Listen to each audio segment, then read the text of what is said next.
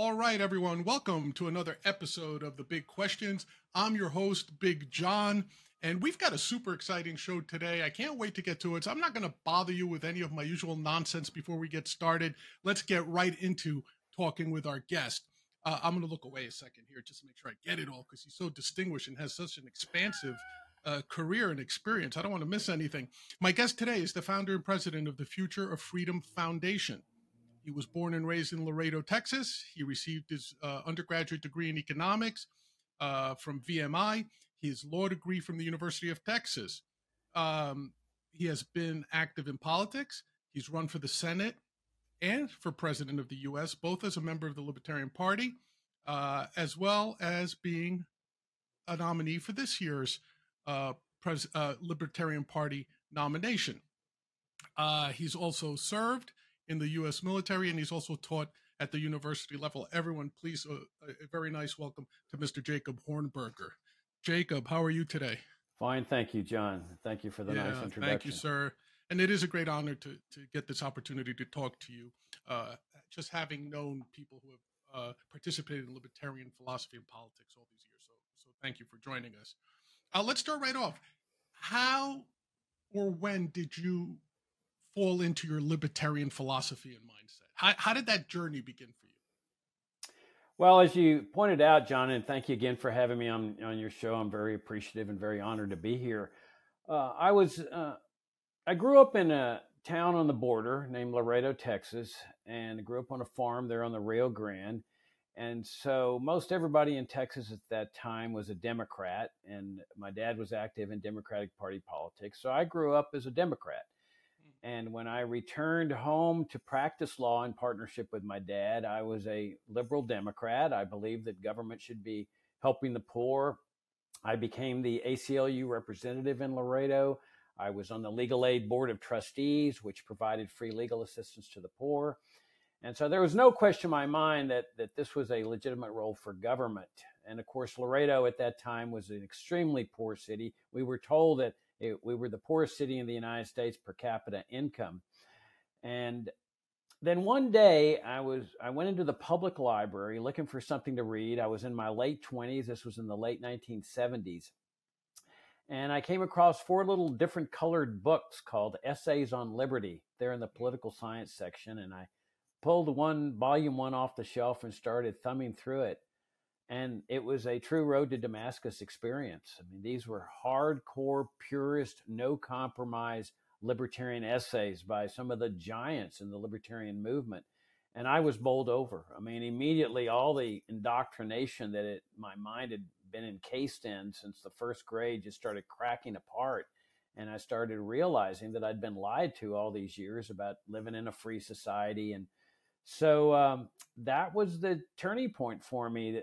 The law had been my real passion up to that point. But from that day forward, libertarianism became my passion. And that's a very interesting story. And I'll tell you, I do like asking my guests how they arrived at their libertarianism, because there seems to be this notion, I think generally accepted, that libertarians are Republicans who want to smoke dope, right? You hear that refrain a lot.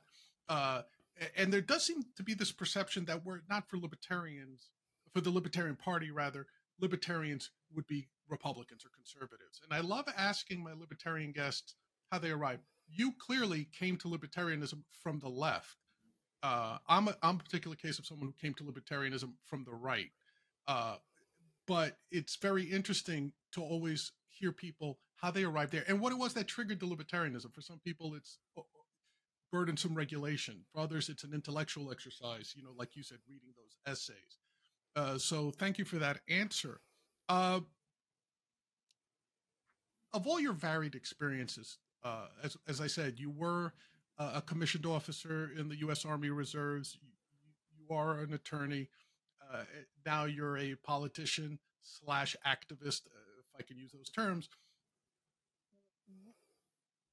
Which of those things really solidified as you've traversed your life?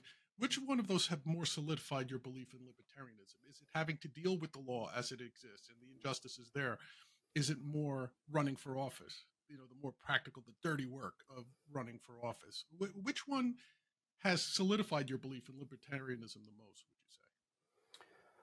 Well, of course, they all interrelate. I practiced law for 12 years as a trial attorney, and it certainly has impacted my life in terms of libertarianism because it provides a nice legal background to libertarian issues. But what has impacted my life most has been the intellectual case for libertarianism, and this is what has defined my life. I finally left the law practice because I got offered a job with one of the first, if not the first, libertarian educational foundation, and that's called the Foundation for Economic Education in New York. And so I moved from Texas to New York, and after a couple of years there, I decided to start the Future of Freedom Foundation, my own libertarian educational foundation, with the mission of presenting a very principled and compromising case. And that's what I've done for 34 years. And it has been the most gratifying thing that one can ever imagine. I mean, I cannot imagine ever retiring. I love what I do in my life. I love getting up in the morning to go to work. And it's been the passion of my life. I'm just very, very grateful. God has really blessed me. Along with that came the political activity, but more as a sidelight. I don't like politics as much as I do the ideological arena, the foundation arena, because, as you know, it's a very nasty business in that politics area. And I don't enjoy that part of it.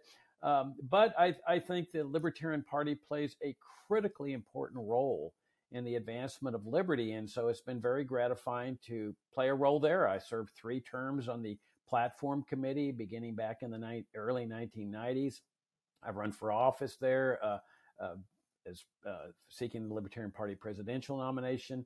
And so it all works hand in hand, but it's the intellectual case, the ideological case for libertarianism that has impacted my life the most. And I love that you say that, and I'll tell you why. Right here at Grumblings Media, my partner and I, you'll find us arguing nearly every day between the two of us on that very issue. I am sort of cut from your cloth, where I think libertarianism is a much more powerful force when it's presented as an intellectual case, the case for freedom, the case for individual liberty, as opposed to the compromise, the dirty work, as you said, that's involved in politics. Now, having said that, you're running for office to get to be the president of the United States. Where do you see the role of the Libertarian Party to be the most impactful, and perhaps its goal, which is should the focus of the Libertarian Party be to win elections, to get people elected, or should it be to convince people of the virtues of liberty? Now, I understand the ideal situation would be both, right? But given what you just stated, given the fact that you are running for president, how do you view the role of the Libertarian Party like that? The role of the Libertarian Party is to lead America to freedom. That is its mission, and we often lose sight of that. There are people in the party that say, no, our job is to get people elected to public office. That has never been the legitimate position of the Libertarian Party. Your mission is to lead America to freedom, and in the process, run for office. The running for office is the means. It is not the goal. And the problem with making it the goal is that all too many LP members that run for office decide that they need to compromise libertarian principles in order to expand vote totals.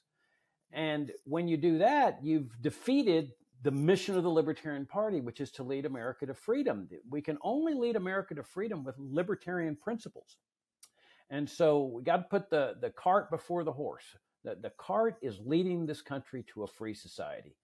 And then in the process, using our principles to convince people of the virtues of this philosophy in order to shift away from the system under which we live to a genuinely free society. I happen to agree with you 100%, by the way. And I love that you formulated the answer in that fashion. But let me ask you this, and let's expand it a little bit before we get to your policy positions. What's happening with the Libertarian Party now? So I would venture a guess to say that you consider yourself a Mises person, for lack of just for the sake of putting a label on you. Do you find that the Libertarian Party now, with its more aggressive messaging, is on the right path to accomplishing what you see the goal of the Libertarian Party to be? Do you feel that it's counterproductive? For example, if I were to say, hey, the leadership has taken on this aggressive messaging, they don't mind offending or ruffling a few feathers in order to get their message across. Do you feel that's productive to what you see the Libertarian Party doing, which is to spread the message of liberty, to show the proper path to providing liberty? Their argument might be, we're trying to win elections. We're cutting deals, say, with Republican candidates where we can't win in order to get something in return, playing that political game, like I believe happened in Arizona, like I believe happened in Colorado.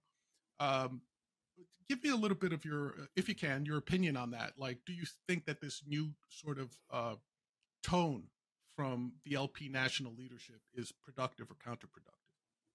Counterproductive. So it's interesting that I'm assuming that you would align with the current leadership's intellectual positions on libertarianism, right? Like true, not even minarchists, right? You're, for the most part, and we'll get into it a little bit later, eliminating most of the government oversight and things of that nature, getting rid of entangling alliances and things like that. But do you feel it's the leadership's principles that are counterproductive, or their specific messaging of those principles? Both. Interesting. I mean, here's the situation, John. Let's focus on the national level. The congressional races for Senate, races for U.S. House, races for president. The fact is that these candidates garner 1%, 2% of the votes. They've been doing that for about 25 years. That translates into the fact that 98 to 99% of the American electorate rejects the message put out by these candidates. And yet we continue running candidates with the same message, with the idea that if we just keep doing the same thing over and over and over again, we're finally going to get a different result.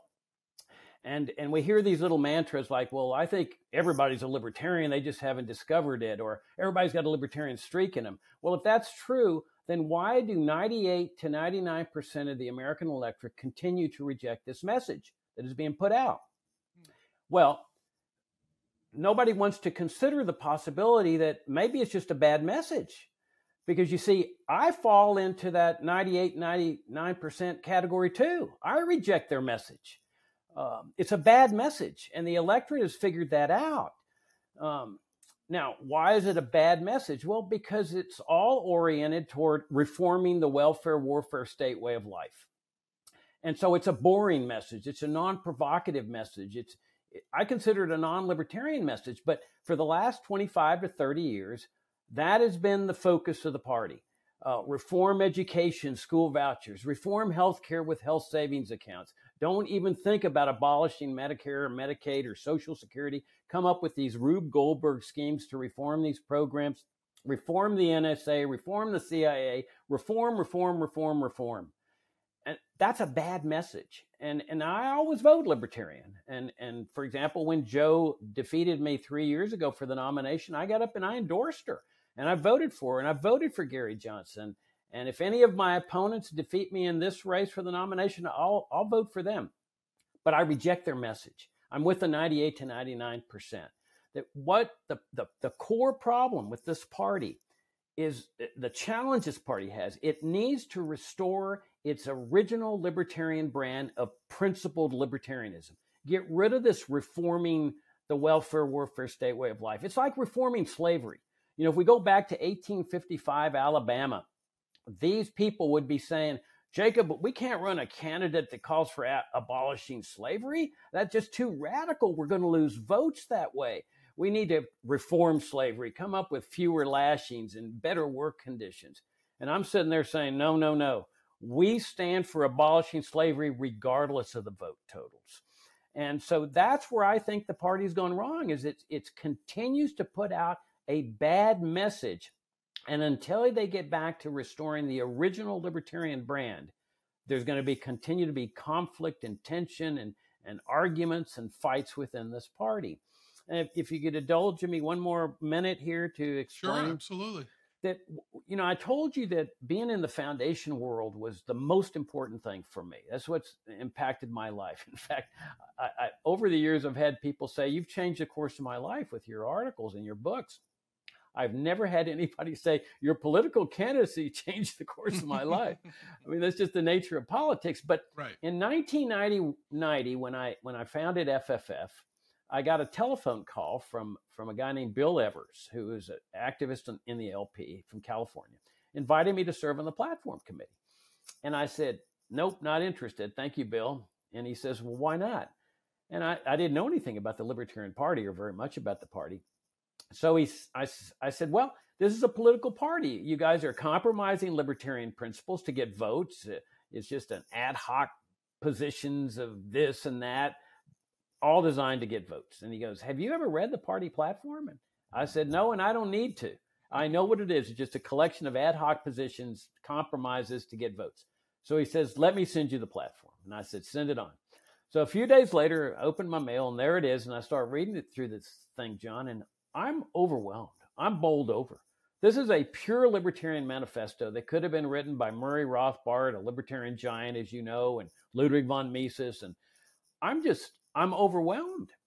And so I called him up and I said, I didn't ask him how many members they had. I didn't ask him how much money they had, how many votes they'd gotten in the last election. None of that mattered to me. What mattered to me was this was a party of genuine principle, and I wanted to be part of that party. And so I agreed to serve on the platform committee. I ended up serving 3 terms, but right away, I noticed that there was this faction that was coming into the party saying, our job is to win elections.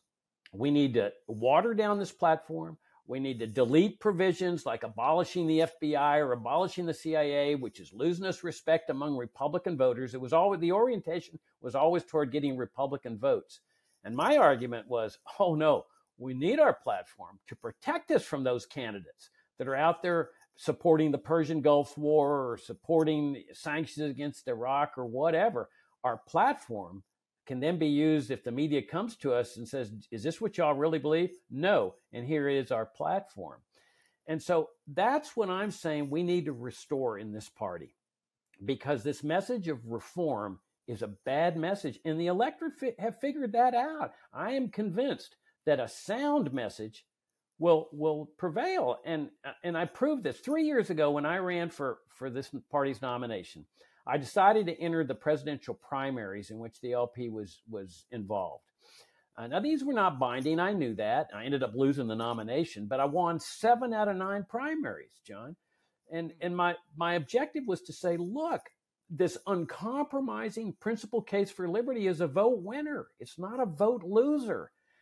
And I proved it with winning 7 out of 9 primaries. I came in second in the 8th. And then 20 years ago, I ran for Senate, as you mentioned, and I had this same principled, uncompromising message. I was running against the most popular governor in Virginia's history, John Warner, who had been married to the actress Elizabeth Taylor, and he was chairman of the Armed Services Committee. This is right after 9/11, and I'm over there pointing to U.S. interventionism as the cause of 9/11, motivated the terrorists, which, as you know, was not a very popular position, especially among conservatives or Republicans. There was no Democrat running, but no Democrat was going to vote for me because I was calling for the abolition of Social Security and Medicare and the whole welfare state. I got 7% of the vote. Over 100,000 people voted for me, John. And I got the endorsement of one of the most prominent Black ministers in the country. Why? Not because I'm any great person, because I'm not, but because people like this message. It's a winner message. So that's a long-winded answer to your question as to what this party needs to do to get back on track. And that's, it's not long-winded. Thank you for taking the time to explain your thoughts on that, because I've always held that we do a lot of disservices as a libertarian party. One of them is this constant need to define ourselves in the terminology and the thinking of the duopoly. I can't tell you, I get visibly, you could see me shake if someone says, well, a libertarian is someone who's fiscally conservative and socially liberal, right? And I'm like, no, you're trying to fit a square peg into a round hole.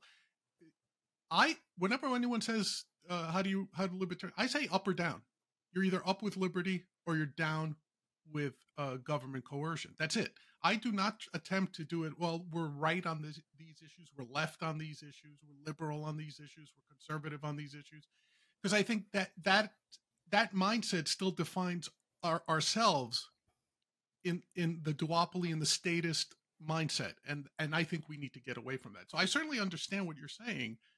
The question, I guess, is, are you better off influencing? So forgive me for stumbling a little bit here, but democracy as a mechanism for running a government is horrible. It's just the least horrible of the ones historically tried thus far. How do you use a mechanism like democracy, even in a limited republic, to accomplish the goals of freedom, Jacob? Like you yourself, you're running for president. You know, I understand that you're getting out there. Your main objective is, let me tell you about liberty. Let me tell you why liberty is the way to go, why that should be our goal as a people, right? You're trying to persuade, you're trying to influence. But in trying to get votes, you're necessarily constraining yourself in an essentially anti-liberty construct, are you not? I don't think so. I don't think so at all. Now, if you're targeting Republicans for votes, which is what most of the LP orients toward, they many years ago they started a big campaign to get disgruntled Republicans to come in and join the party.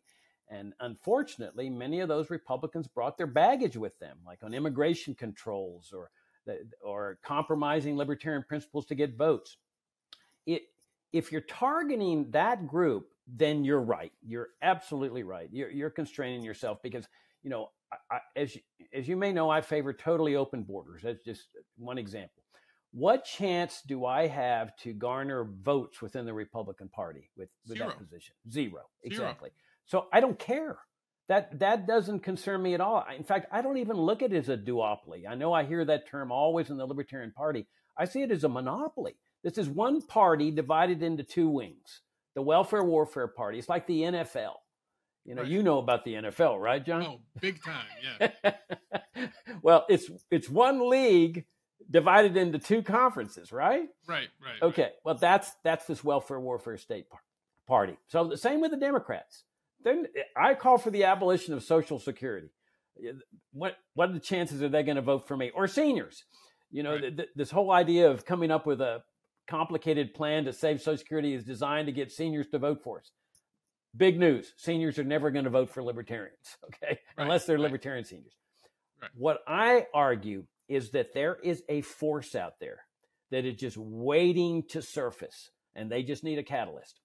That force is the 50% of people who don't vote. That is a gold mine for us. It's a powerful, potential force. But the only way it's going to start shaking is if they're convinced that there's a candidate that opposes the whole system, that isn't interested in reforming the system, fixing the system, that stands against both Democrats and Republicans and is willing to take them on. I'm convinced that that force will start to shake if we run a presidential candidate that adheres strictly to libertarian principles and says, we're going to dismantle that little beloved system that is plundering it and looting you and destroying your life and your liberty. I think that's wonderful. And it kind of echoes what I've heard some other prominent libertarians say in the party. Like Spike Cohen, for example, once said to me, the Libertarian Party needs to be the leading edge of politics. It needs to be the bleeding edge. The same way Apple or certain technological gadgets appeal to the crowd that always wants the newest thing, even if it's not fully baked yet. They want the latest phone. They want the latest computer. They want the latest PC game. They want the latest holograms, right? And they'll wait online. You see them lined up around a store 3 days beforehand, right? Or to see their favorite new rock band or whatever. And he said the Libertarian Party needs to take that approach, that we need to appeal to the people who are looking for that swift, sudden change, the early adopters. And I think that aligns with what you said about the 50% of Americans that don't bother to vote, even, that they're just so disgusted with their lives and their politics that they just don't even bother to vote. So I think that your thought on this is compelling, is very compelling for the Libertarian Party. So Well, if I could share with you another little anecdote involving Spike Cohen, you made me think about him. That when I was running for the nomination last time, I decided to run an active campaign in North Carolina where we were in the primaries, which I ended up winning. But my point is that we should be targeting, as a group, Black Americans, because they have been, I think, paid the biggest price for this welfare warfare state way of life. Conscripted to go to Vietnam, being sacrificed for a needless war. The drug war has fallen disproportionately on African Americans. So one of the Libertarian parties in North Carolina, at my suggestion, formed a door knocking campaign where we decided to go door knocking. Now, this is the poorest neighborhood in Wilmington, North Carolina. I mean, public housing and everything. I mean, it's all blacks. From what they told me, no politician, no white politician at least, had ever gone there and asked for their votes. So we put this thing together. Spike came and joined us. I invited all the other presidential candidates to join us. They couldn't be bothered. Was, for them, this was senseless. I cannot tell you the reaction of people in this neighborhood, John. I mean, it was so effusive. People were coming up. Word was spreading that we were campaigning there. One guy came up and said, "Mr. Hornberger, I'm going to vote for you. The fact that you're here, I'm going to come and vote for you. I'm going to get all my friends to vote for you," because our flyers talked about the drug war and the large sentences that were getting meted out to blacks. I also went to the bus station there in Raleigh, where I campaigned among people, and these were all mostly 99% black and poor. They're using the bus to get to work. Mm-hmm. In my conversation with them, John, they had a better handle on what's going on in this country than your average white middle-class person in America. It's fascinating. Yeah. That's who we should be targeting for votes. Forget the Republicans. Forget the Democrats. Go after that demographic. Go after the disaffected. Go after the people who have been put down most by the current system. I agree with you. It makes perfect sense. Listen, even my partner here, who, full disclosure, William Del Pilar, he's a Latino gentleman, but he's staunchly conservative. But I hear the same thing from him when he talks about the failure of the Republican Party, of the conservatives, with their outreach to Latinos and African Americans specifically.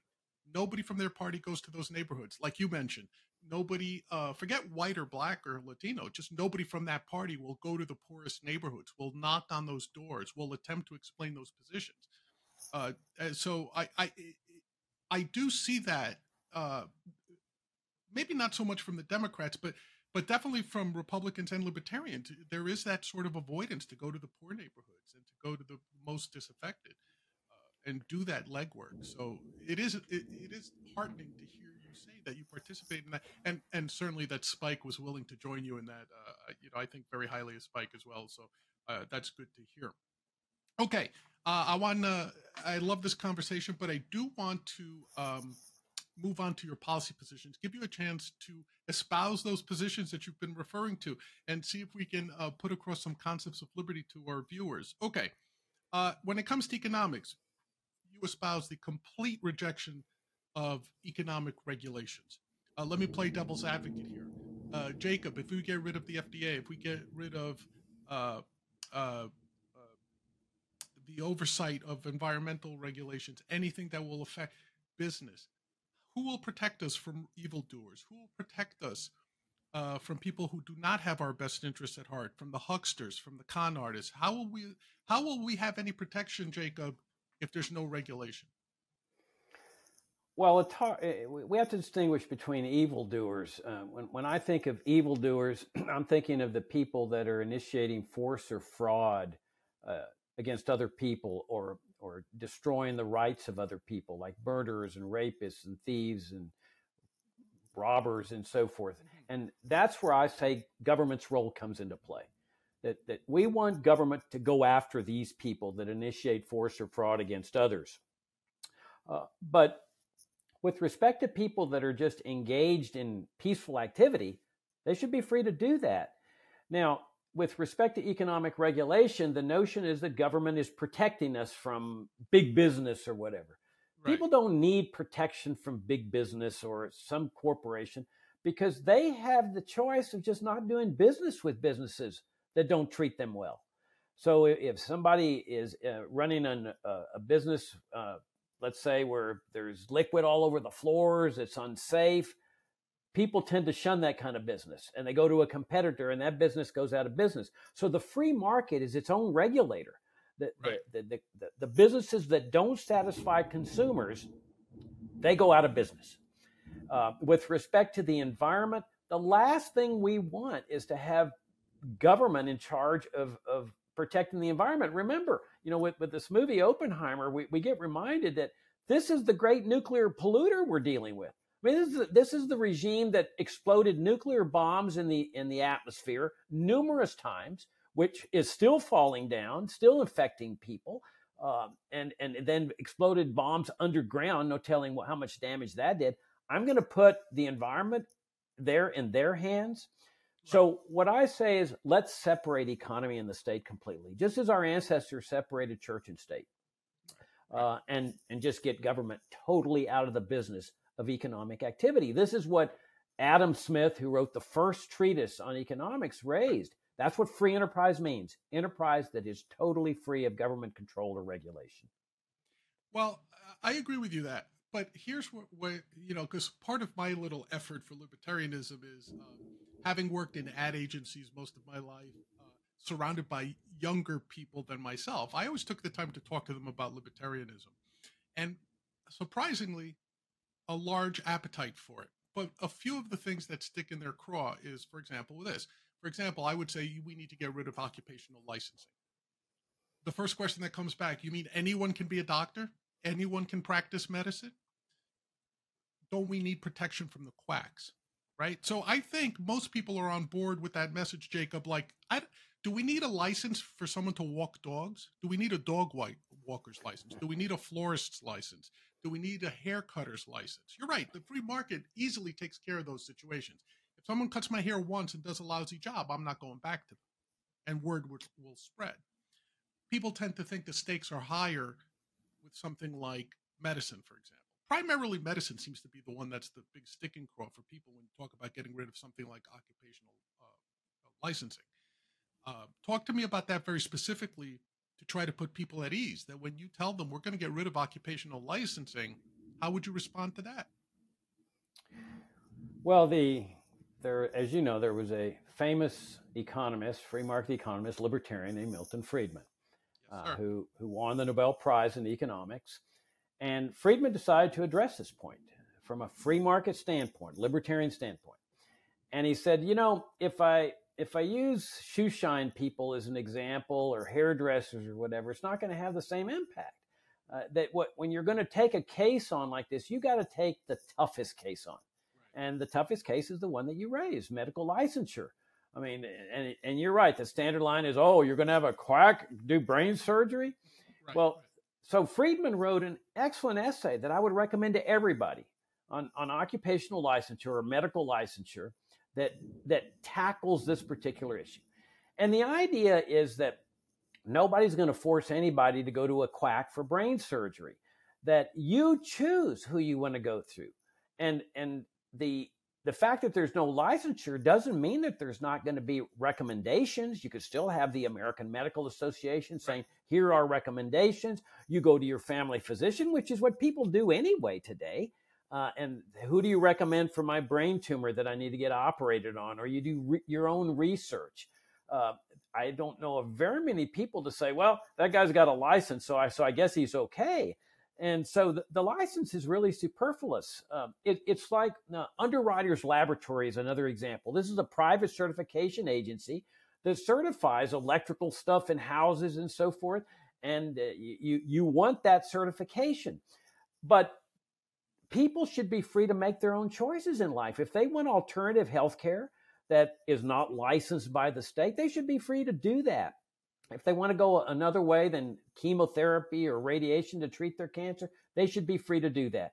That people should be free to make these decisions on their own. And people should be free to engage in any occupation they want without governmental permission. Let the consumers decide. As I told Yeah, As I'm I sorry. told you earlier, I was a lawyer. And okay, to be a lawyer, you have to be licensed. Now, you'll never convince me that licensure guarantees ethical and competent attorneys. Okay? Right. But it lulls people into thinking, oh, he's got a license, he must know what he's doing. Well, such is not the case. We just need to get rid of this. It's really a racket. It's a protection racket for the medical industry, including doctors, for lawyers, for shoe shine people. It's a racket to limit the supply of competitors to artificially up their income. We got to get rid of that monopoly. You're absolutely right, and I agree with you, and that's a great explanation. Also, your solution, Milton Friedman's solution, which I believe he directly stated, was you can still have private recommendation boards like the AMA. A perfect example, not as critical, but certainly applicable to me. At one point in my career, I wanted to be a professional project manager.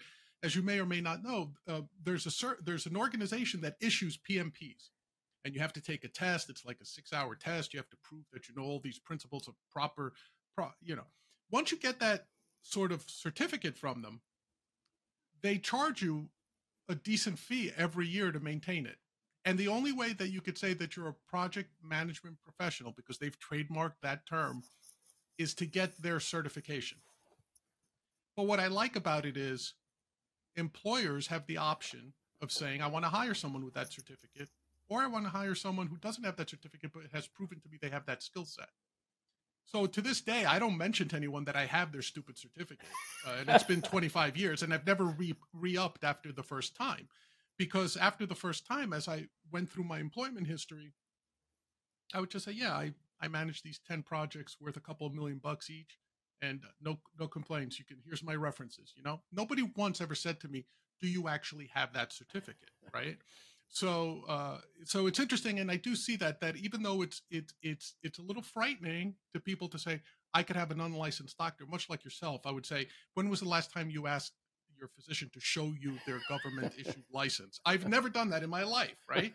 I see their degree from Harvard or Yale or whatever. That might be good enough for me, but I've never asked for their professional license. So, okay. When it comes to free trade, sanctions, embargoes, tariffs, I certainly understand that position that originated with Smith and Hayek and Friedman. For our audience, explain to us, especially in today's environment, why are tariffs bad? Why is it a bad idea when someone like President Trump gets up there, former President Trump, and says we need strong tariffs against China, against Mexico, because they're flooding us with cheap services, goods and services. We need tariffs. They don't accept our goods. We accept theirs. We have to tax that. Why is that a bad idea, Jacob? Isn't it good to protect American companies and American workers? Well, first of all, let me say that anybody who wants to read Milton Friedman's essay, it's in his book Capitalism and Freedom, and we've also published the essay on the Future of Freedom Foundation's website. Just Google medical licensure there on our site. To answer this question, John, as you know, in every trade, both sides benefit. It's just an axiom that if you and I enter into an exchange, we're both going to benefit from our own personal perspective, because a voluntary exchange, correct? A voluntary exchange, voluntary exchange, yes. Because we're both giving up something that we value less for something we value more from our own subjective perspective. So you can have standards of living of people rise without even any industries around, just through the process of exchange, because you're improving your standard of living every time you enter into an exchange. Right. Well, that principle applies to whomever you're trading with, whether they're a New Yorker and you're a Virginian, or a Mexican or a Chinese or a Russian. You're improving your standard of living. So people around the world can increase their standard of living by engaging in consensual mutual trades with everyone else. So the corollary of this is, to the extent that government interferes with this process, they're lowering people's standard of living. Not to mention the fact that they're destroying their economic liberty too, because you have a right to use your money the way you want, to trade with whomever you want anywhere in the world. A tariff is just a tax. That's all it is. It's a tax. It's a sales tax on imported goods. And when Trump initiated this trade war against China, it was with the idea of degrading China, that notion. And it does degrade them. It causes them more poverty, but it does the same thing for us over here. And the best proof of that was that American farmers who were selling tons of wheat over there and other products were going bankrupt because they couldn't sell their products. And then so Trump ends up bailing them out with a welfare payment. Yeah, he had to subsidize them. Yeah, you're right. Yeah. And he didn't realize, he thought the Chinese were paying the tax. He didn't realize that the Americans pay the tax. Do you think, I'm sorry to diverge a little bit, but since you mentioned it, do you think he really didn't understand that? Or do you think it was a pure populist position to take in order to solidify his A, getting into office, and B, remaining in office? Do you really think he was that clueless as to think that he could implement these tariffs with absolutely zero repercussions? I don't know. I don't know. But I will say this. I think the issue goes deeper, though. I think the Pentagon was insistent on starting this trade war with China. They see China as a rising power. They were mired down in Afghanistan and Iraq. China was prospering. People were becoming wealthy. You had millionaires in China. Who would have thought of that 30 years ago in this totally socialist? And China was reaching out to other countries with peace and friendship and, of course, public works, which I would never support. But I think the Pentagon saw this as a grave threat to America's empire. And it wouldn't be surprising at all to me that they pressured Trump into initiating this thing, because Trump's a businessman. You would think he would know better. And he builds hotels in foreign countries. He knows that that's beneficial to him as well as them. Why he initiated this is a very strange thing for me to understand. But knowing how I see how the Pentagon and the CIA views the world, I wouldn't be surprised at all that they were behind this thing. Yeah, that's an interesting point. I've always debated, not to focus on Trump, but I've always debated his level of understanding, his intellectual level when it comes to these issues. I don't know if he truly understands or if he doesn't care. I haven't decided yet. And even to this day, being a native New Yorker, all those years of him being in the news in New York locally, I still don't understand. I can't understand if he's intellectually stunted or if he understands what his actions create and just doesn't care, as long as it benefits him personally. So that's something for everyone to sort of decide. Let's talk about, you're for the abolishment of the income tax and the IRS. I think that's a fairly standard libertarian position, and all of us can get behind that to some degree. But let me ask you about sound money. This concept sometimes confuses people. And a lot of people don't realize it doesn't begin with Nixon taking us off the gold standard, right? This goes way back in American history, about 100 years, a little more than 100 years. Talk to us, A, what is sound money? B, how would it benefit us? And C, should we move to it immediately? Yeah, the framers of the Constitution understood the importance of sound money.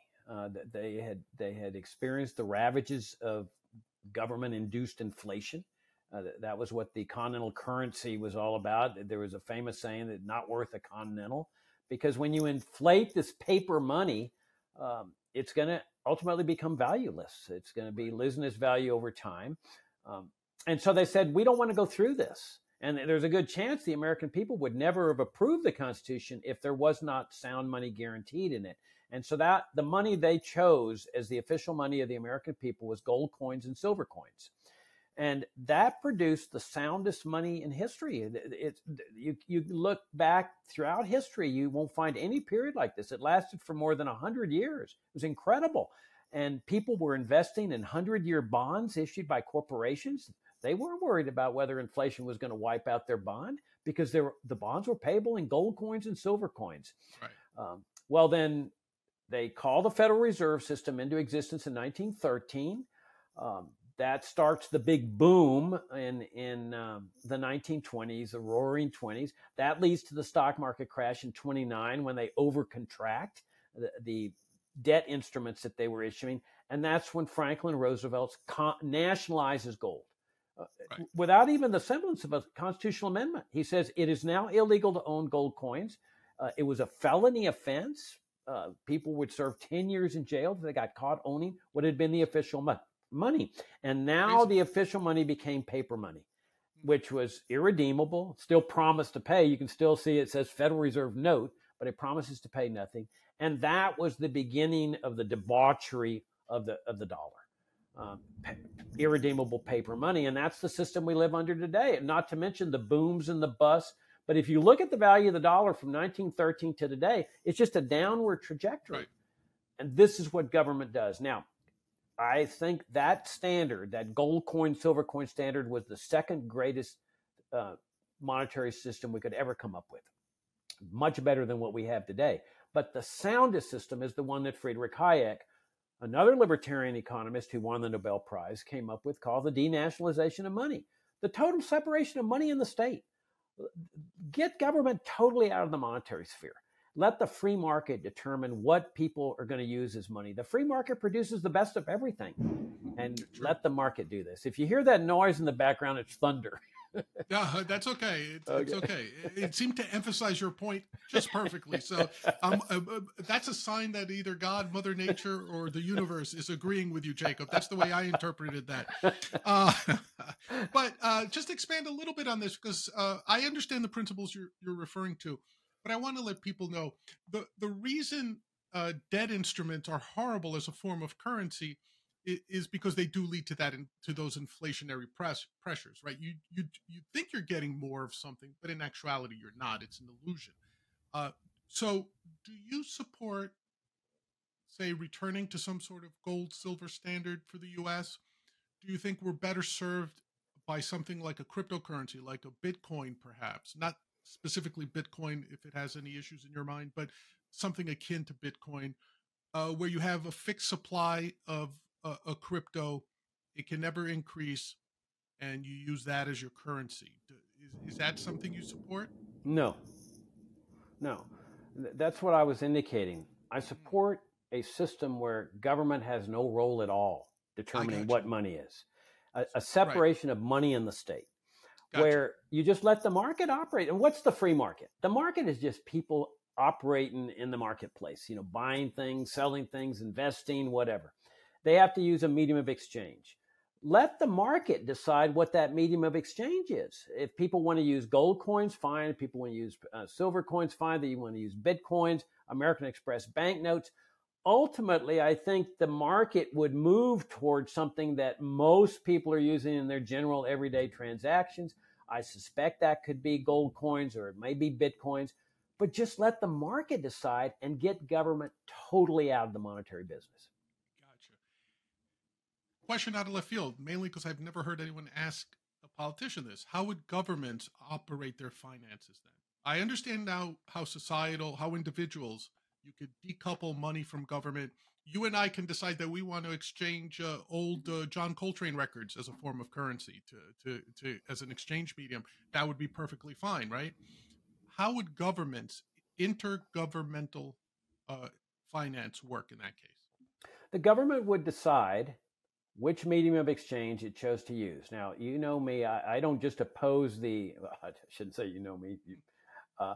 I oppose all taxation. I think it's immoral to force people to fund anything they don't want to fund. By the same token, I think most people believe government's important. And I believe in a system where people can be called upon to voluntarily support government. And especially if government's expenditures are minimal, which they would be in my kind of free society, because you don't have a welfare state, you don't have a national security state. Right. You have a very limited government with very limited functions.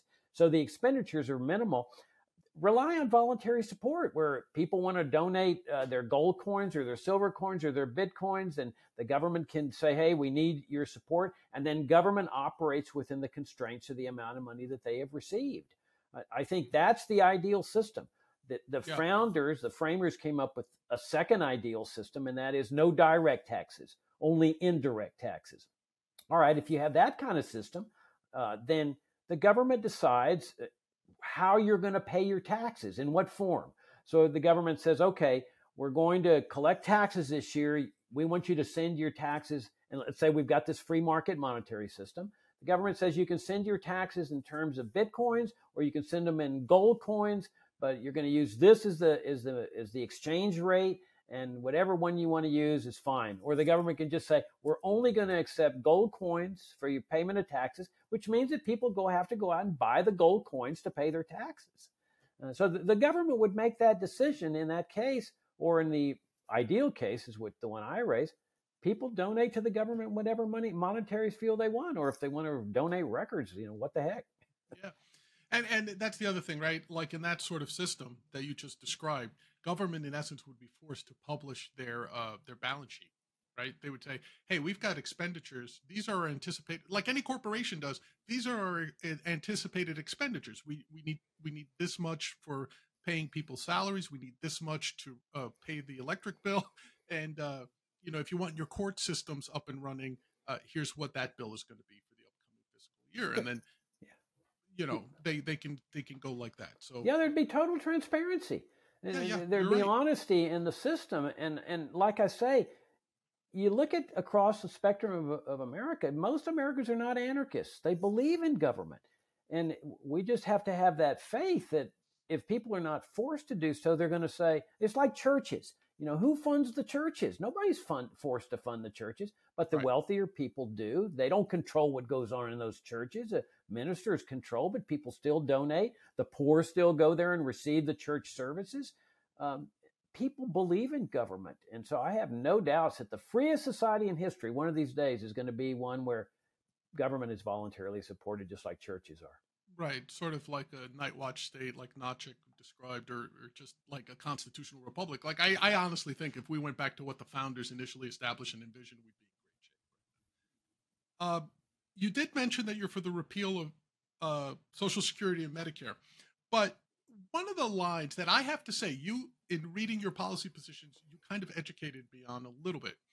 One of my favorite lines was always Social Security is nothing more than a government-approved Ponzi scheme.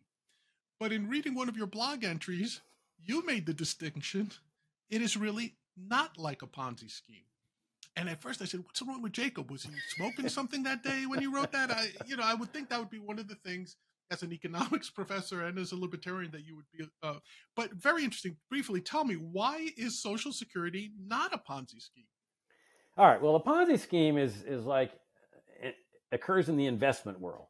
A guy says, hey, I got this great investment. I'll pay you 40% return on it. Send me your money. So you send him $1 million.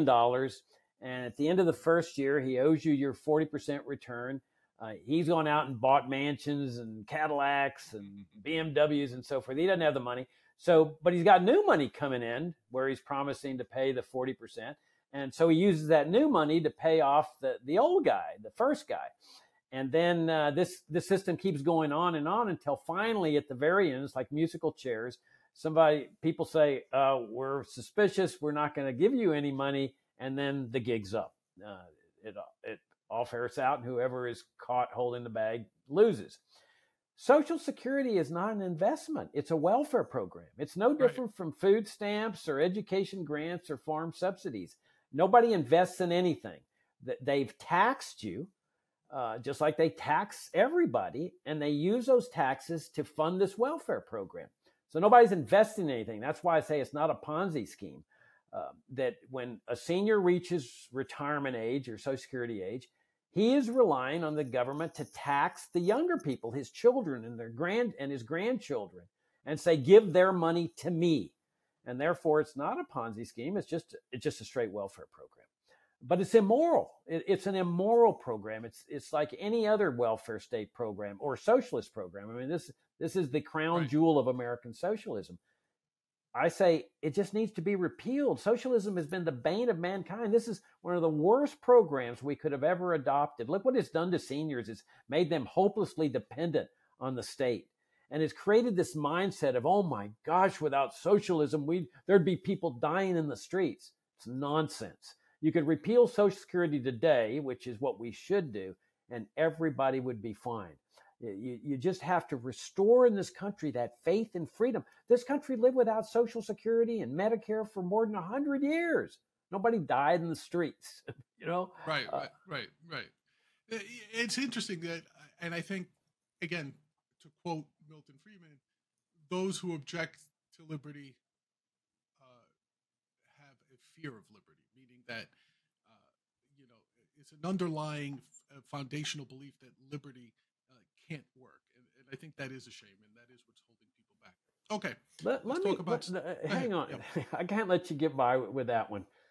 That is an absolutely profound observation.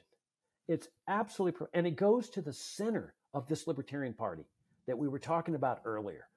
Because if libertarians don't believe that freedom works, how do we expect to convince other people that freedom works? Exactly. And when you say, oh, no, we can't pull the rug out from these people, what you're really saying is we can't trust freedom to work. And that's a bad message. That is a super bad message. That's that 98 to 99% of people that are rejecting this bad message, because freedom does work. And that's what we've got to convince the American people of. That's great. I love that you said that, because look, I think people like you and I, we believe that. We believe that if you gave liberty a chance and if people adopted the principles of liberty, we'd all be better off. Certainly we were at the time when we had more of it and less government. So it is interesting. And when you work with younger people, you talk to younger people, I don't think they have that trust in liberty. They really don't. Well, and the other aspect is the compassion argument. Oh, yeah. Jacob, you lack compassion. Really? Where's the compassion in the IRS? Where's the compassion in the Social Security Administration? Who is being compassionate when they're stealing from young people to give to seniors? Nobody's being compassionate. Compassion comes from the willing heart of the individual. Children honoring mother and father on a voluntary basis. I mean, look around. Seniors get dementia, Alzheimer's, cancer. And in most cases, I'd say 98% of the cases, children respond. It's a great opportunity to pay back to your parents what they gave to you. And this is what Social Security destroys, is that concept of family values that really form the foundation of a society. Yeah. You know, it's really, just to diverge a little bit, it's really interesting. When I was younger, my mother would say this phrase from ancient Greek to me. It would be "doro adoron." And the literal translation would be a gift ungifted. And by that, she meant if you're compelled to do someone a kindness, if you're compelled to give someone a gift, it's truly not a kindness. It's truly not a gift. That's awesome. That it has to come from the heart. And it's those two words in ancient Greek that sort of put forth exactly what you just said, right? Have trust that without Social Security, without this forced wealth transfer from one generation to another generation to another generation, that is not compassion, because it's being coerced, it's being compelled. The correct form for compassion would be, hey, let me help someone, even if it's one person in my neighborhood that I can help, whether it's buying them an extra bit of groceries or helping them cross the street or helping them with a project around the house. That is a more compassionate gift than all the trillions we've spent on poverty programs since, just say, the Great Society of Lyndon Johnson, right? Poverty has essentially stayed the same in this country. The poverty levels have stayed the same despite trillions being funneled through these programs. So if anyone wants to think of it in that way, learn yourself some ancient Greek, doro adoron, and big ups to my mother that as a young man, she drilled that into my head. I never realized the wisdom of it until this very moment, believe it or not, hearing you speak. So good stuff. All right, let's move on. Civil liberties. You're for the abolishment of the CIA, FBI, NSA. I think most people listening to this right now would agree with you when it comes to the domestic activities of these organizations. I think most people say, I don't want warrantless spying. I don't want phone taps without court orders, and get rid of these Patriot Act nonsense. So I'll skip that and ask you to, again, address those elephants in the room ideologically. Hey, Jacob, there's all these nations around the world that want to do us harm. There's naturally aggressive organizations or other governments out there. Shouldn't we know what they're up to? Shouldn't we be, even if we're not militaristic about it, should we at least be aware of their activity? Something like what the CIA might have been tasked to do, to make us aware of potential external danger to this nation. No, it's an exaggerated threat, and to use that as the excuse for the destruction of our rights and liberties is unjustified. Look, there is absolutely no danger whatsoever of any nation state today invading and conquering the United States. It just cannot happen. Nobody has the military, the money, the troops, the interest of crossing the oceans and invading and conquering the United States. They were trying to convert Russia into that role with its invasion of Ukraine, saying, oh my gosh, they're going to conquer Eastern Europe again. They're going to sweep across France and they're going to come to the United States. The Reds are coming again. They can't even conquer Ukraine, which has just decimated this case for Russia being this big, powerful force. Now they're trying to do the same thing with China. There is no way that China has the military capability to cross the Pacific and invade the United States. So what do we have this giant national security state form of governmental structure for? Obviously, Latin America is not going to invade the United States. Canada is not going to do so. We should have dismantled this thing at the very least at the end of the Cold War. We never really should have brought it into existence. Now, what do I mean by national security state? This is an alien form of governmental structure we have here. And this is one of the things that distinguishes my campaign from all of my opponents in this race. We're talking about the Pentagon, the vast military-industrial complex, the CIA, the NSA, to a certain extent the FBI. We never had this form of governmental structure. This is a totalitarian governmental structure that wields omnipotent power, the power of assassination, torture, indefinite detention. It's no different from the totalitarian governmental structure that exists in North Korea, let's say, except that you have this veneer, this appearance that you've got the president, the executive branch, and the legislative branch, and the judiciary running things. This is pure nonsense. You mentioned that we started out as a limited government republic. That was our founding governmental system until it was converted into this monstrosity. To get this country back on the right track, we need to restore that limited government republic, which comes with just a small basic military force. If somebody's conjuring up in Venezuela the possibility, or Cuba, of invading the United States, I'm not going to lose one bit of sleep over those thoughts and those plots. How are they going to do that? It's ridiculous. And so we have this huge apparatus that has destroyed our freedom through state-sponsored assassinations. The CIA, John, is the most evil agency in the history of this country. MK Ultra, torture, indefinite detention, assassination of President Kennedy, assassination of Patrice Lumumba, regime change operations against democratically elected regimes. It has no place in a free society. They should have gone out of business at the end of the Cold War because that was their justification. And the fact that they've continued, now they've brought us ever closer to nuclear war in Ukraine, just like they did with the Cuban Missile Crisis. I say get rid of this apparatus entirely. There's no chance that anybody's going to invade the United States. And here's the other thing. They are the ones that have produced the anger and hatred. When you say, oh, these people in other countries are conjuring up bad things, why are they doing that? It's because what Martin Luther King correctly called the greatest purveyor of violence in the world is inflicting violence on people around the world. We don't know how many people the Pentagon and the CIA have killed in our lifetime, but it's got a number in the millions. And that's nothing to scoff at.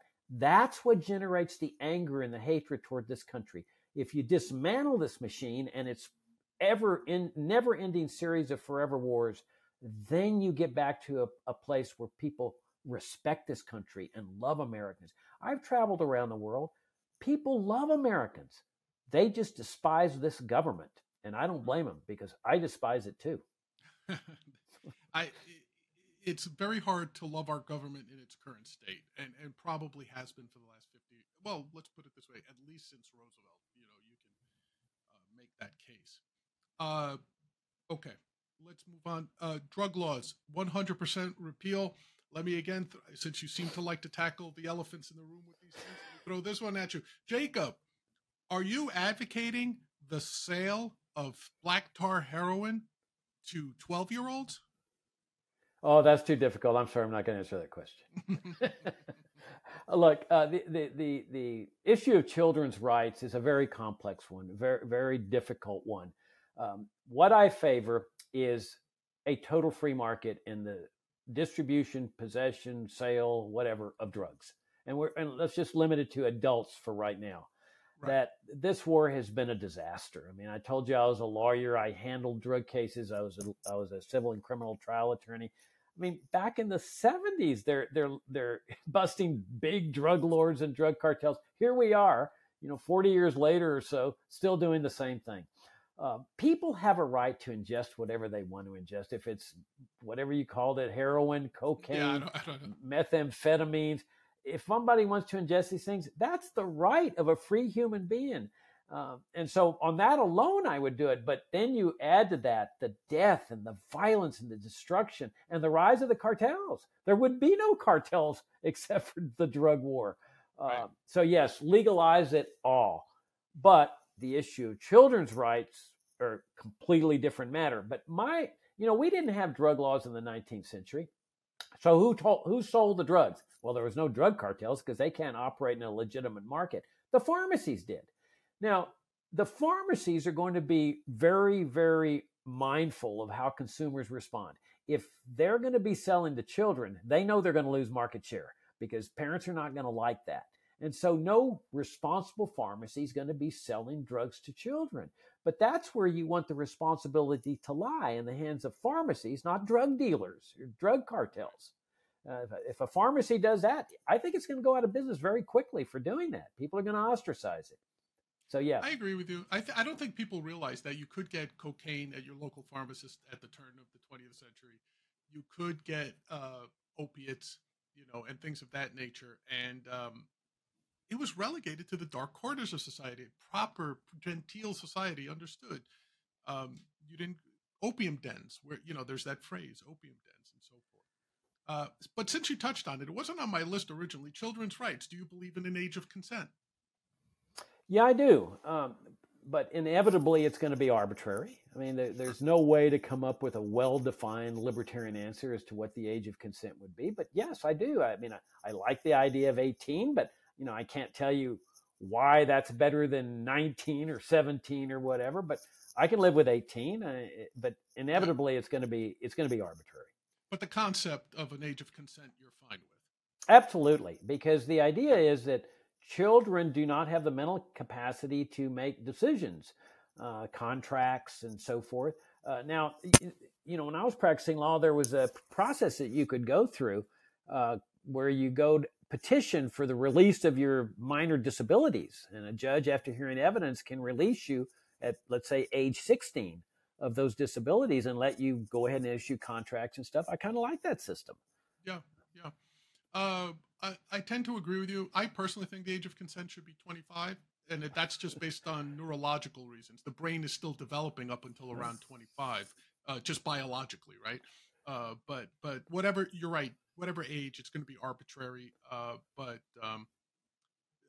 So how do you feel about the latest cases of whether or not children under 18 can get transitioned from male to female, either whether it's by taking hormone blockers or surgeries or anything to that extent, without parental consent? I have serious problems with that, because if it's a permanent change, I don't think that kid has the mental capability to make those decisions.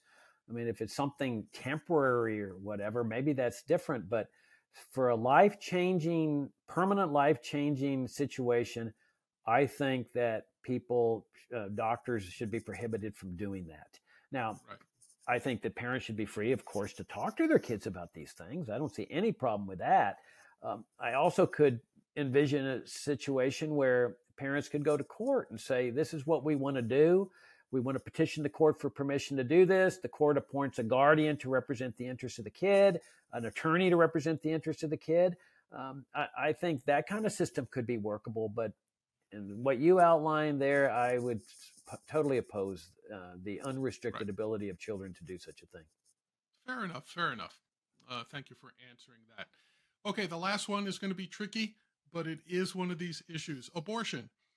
You mentioned that you're a Catholic, so I assume that comes with the usual admonition of devout Catholics that you personally believe life begins at conception.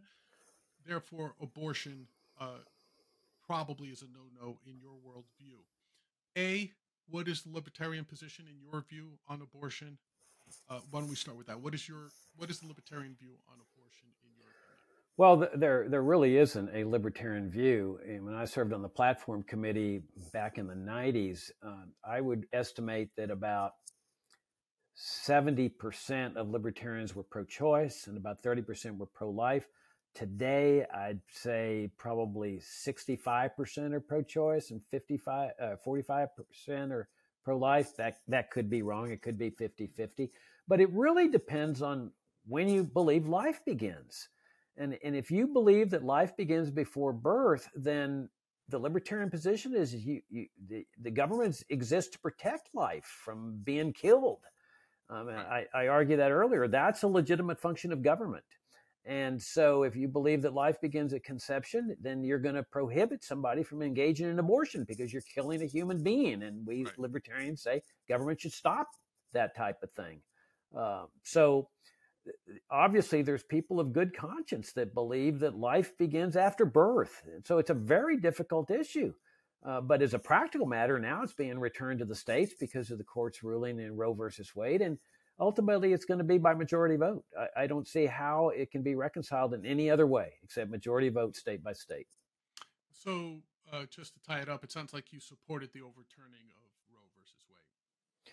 Yeah, I don't think the federal government really should have played any role in this at all. To me, it's an issue for the people in each state.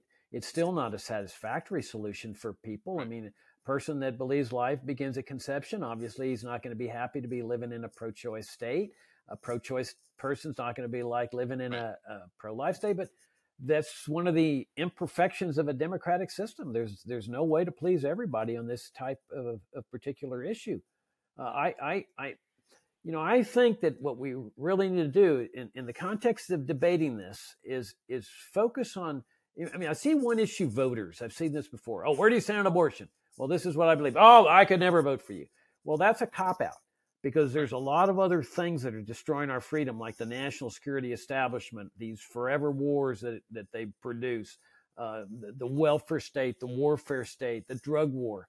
And so these are things we need to focus on as well. And that's why I continue to focus my primary attention on these aspects of what the government's done to destroy our lives and liberties and continues to do so. Yeah, I also should point out there's a lot of hypocrisy here, like with Republicans who pride themselves on being pro-life. Look what they did to the children of Iraq, both them and the Democrats, with their sanctions. They killed hundreds of thousands of children and with these sanctions. Now, how can you say that you're pro-life when you're cavalierly saying, oh, we don't care about killing those children? And coming to mind is Madeleine Albright, the U.S. ambassador to the United Nations, infamous statement that the deaths of 500,000 Iraqi children from the sanctions was worth it. And no Republican condemned her, no Democrat condemned her. She needed to be condemned for that statement, but she was expressing their view. So how can you be pro-life for an unborn child when you're over there, you don't give a hoot for a born child, as long as he's a foreign-born child? Well, I was going to say that's the distinction. They weren't American babies. So exactly. Apparently, Jesus only loves American babies. But I, to be honest with you, I kind of understand your position because I've given this a lot of thought over the course of my life, so to speak. And I've come to the conclusion that abortion is an unresolvable issue, both politically, morally, societally. Unless, of course, we can get an exact time when life begins. If there's some way scientifically to say life begins here, then I think you have an answer. You have a solution to the abortion question. Until that point, my personal belief sort of aligns with yours, but my justification for it is I don't know when life begins. Therefore, I will attempt to take the option that has the most ability to undo harm, right? So the way I see it is if life begins before birth and I allow abortions, there's no coming back from killing a child. Whereas if I'm wrong and life doesn't start until birth, but I've prevented an abortion, then the kid can be given up for abortion, the mother can be made whole financially for her troubles, et cetera, et cetera. So I tend to take that position that, I don't know the answer. I never will in my lifetime. Therefore, I take uh, the option. I choose the option that has the most ability to correct wrongs, if that's the right way to say it. Okay. Last one you mentioned, you touched on it earlier. Complete open borders on immigration, I assume. Absolutely. Abolish the Border Patrol, the Immigration Service, and all restrictions on the free movements of goods and services across borders and people, the free movements of people across borders. You're not afraid of a dirty bomb being snuck across the Canadian border or the Mexican border? I have lost absolutely no sleep over that prospect at all. And in fact, even though you have this police state, immigration police state, mostly on the southern border, I told you I grew up there, and there is an immigration police state there. Anybody that wants to bring a dirty bomb across, I guarantee you, is going to be able to do that, despite this police state. And again, like I mentioned earlier, the reason people want to do this is because we live under a government that Martin Luther King called the greatest purveyor of violence in the world. If they'd stop inflicting this violence, people wouldn't have the incentive to sneak that dirty bomb into the country. Right. And it bears repeating. The reason people are trying to get into this country is because this is such a great country. And people have made the choice. It's better to live in America than where we currently are. And contrary to popular belief, this country is nowhere near full. The majority of this country needs people. The middle of the country needs people. We need more immigrants, not fewer. Well, John, I told you that I grew up on the border, so I've seen this situation firsthand. I've seen the death and the suffering, and we often forget the death toll. That's the real morality taking place here. There's people dying because of this thing, and they're dying, drowning in the Rio Grande, or they're dying of thirst in the desert, or in the backs of some tractor trailer, or with a bullet fired by a border patrol. None of this would be happening under a system of open borders. And what I've told people all my life, I've seen this crisis all my life. Almost half my life I spent on the border. And I've told people that this crisis, this perpetual crisis, is rooted in your system, which is a socialist system. It's based on the socialist principle of central planning. Planning how many people, what their credentials are going to be. How can there not be a crisis? Ludwig von Mises had a perfect term for this: planned chaos. Right. And if you want to get rid of this crisis, just open the borders to the free movements of people, get rid of this police state that exists down there with highway checkpoints and warrantless searches of farms and ranches. Your crisis would be over immediately. Just let the free market decide how many people need work or are going to find work and so forth. The free market produces the best of everything, and that's the only solution. And I've emphasized this during the entire time I've been a libertarian. The only solution is open borders. There's no other solution. There you go. Thank you for that. Okay. Thank you for spending all this time explaining your position to us, your background. I've thoroughly enjoyed this conversation, but now it's time for something I call silly questions. I'm going to fire out 5 questions at you. There's no right or wrong answers, and answer them any way you like. Who would you say has been the most calamitous president in U.S. history, and why?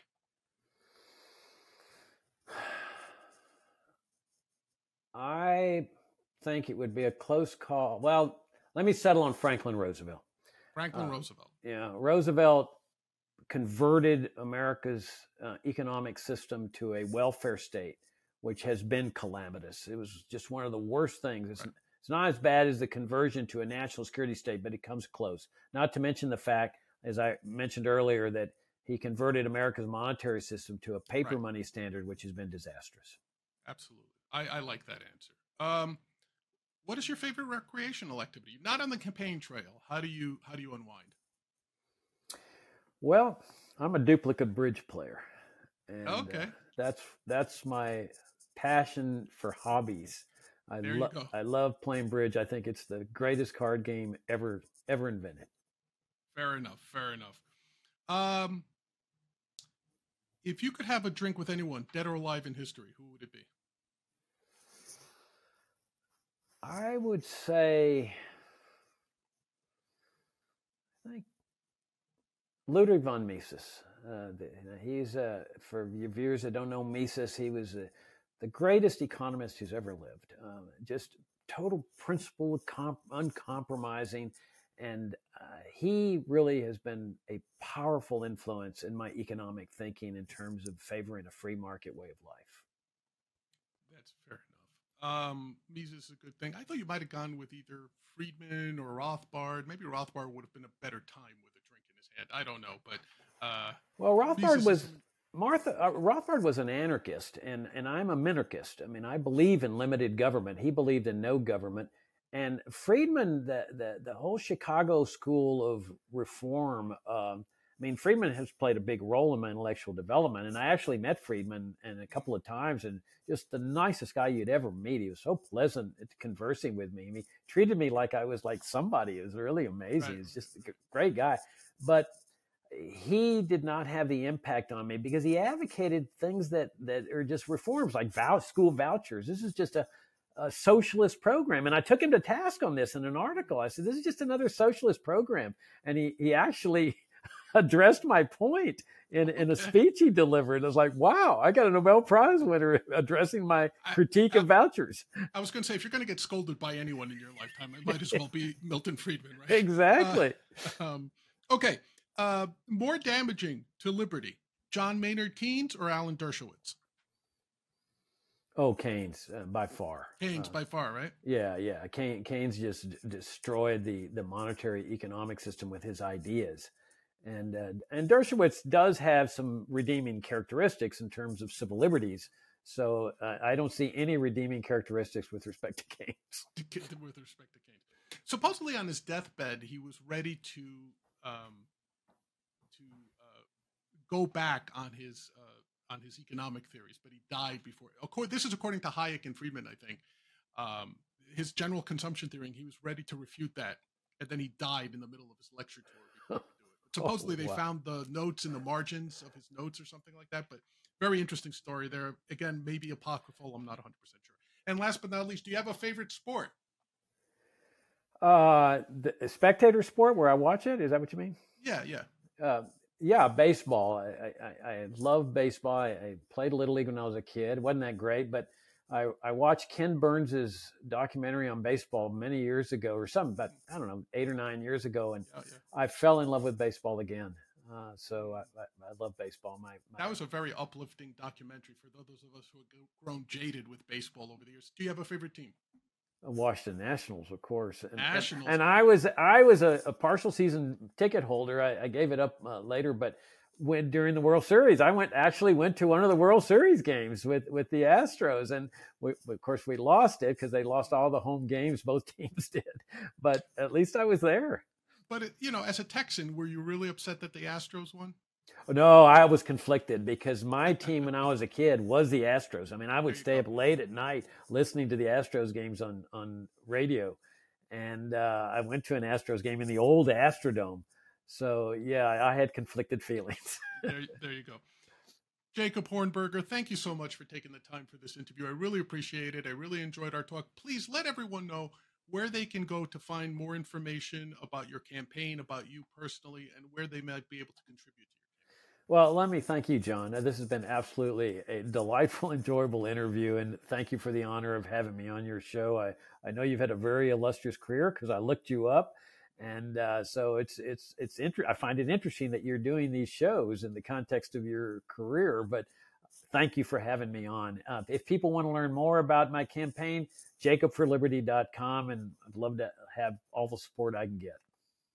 That's great. Thank you once again, Jacob Hornberger. And for everyone else out there, thank you for joining us once again for the Big Questions. This is your host, Big John. Join us again next time when we'll have someone, hopefully as interesting as Mr. Hornberger, join us for another conversation. Until then, peace, everyone.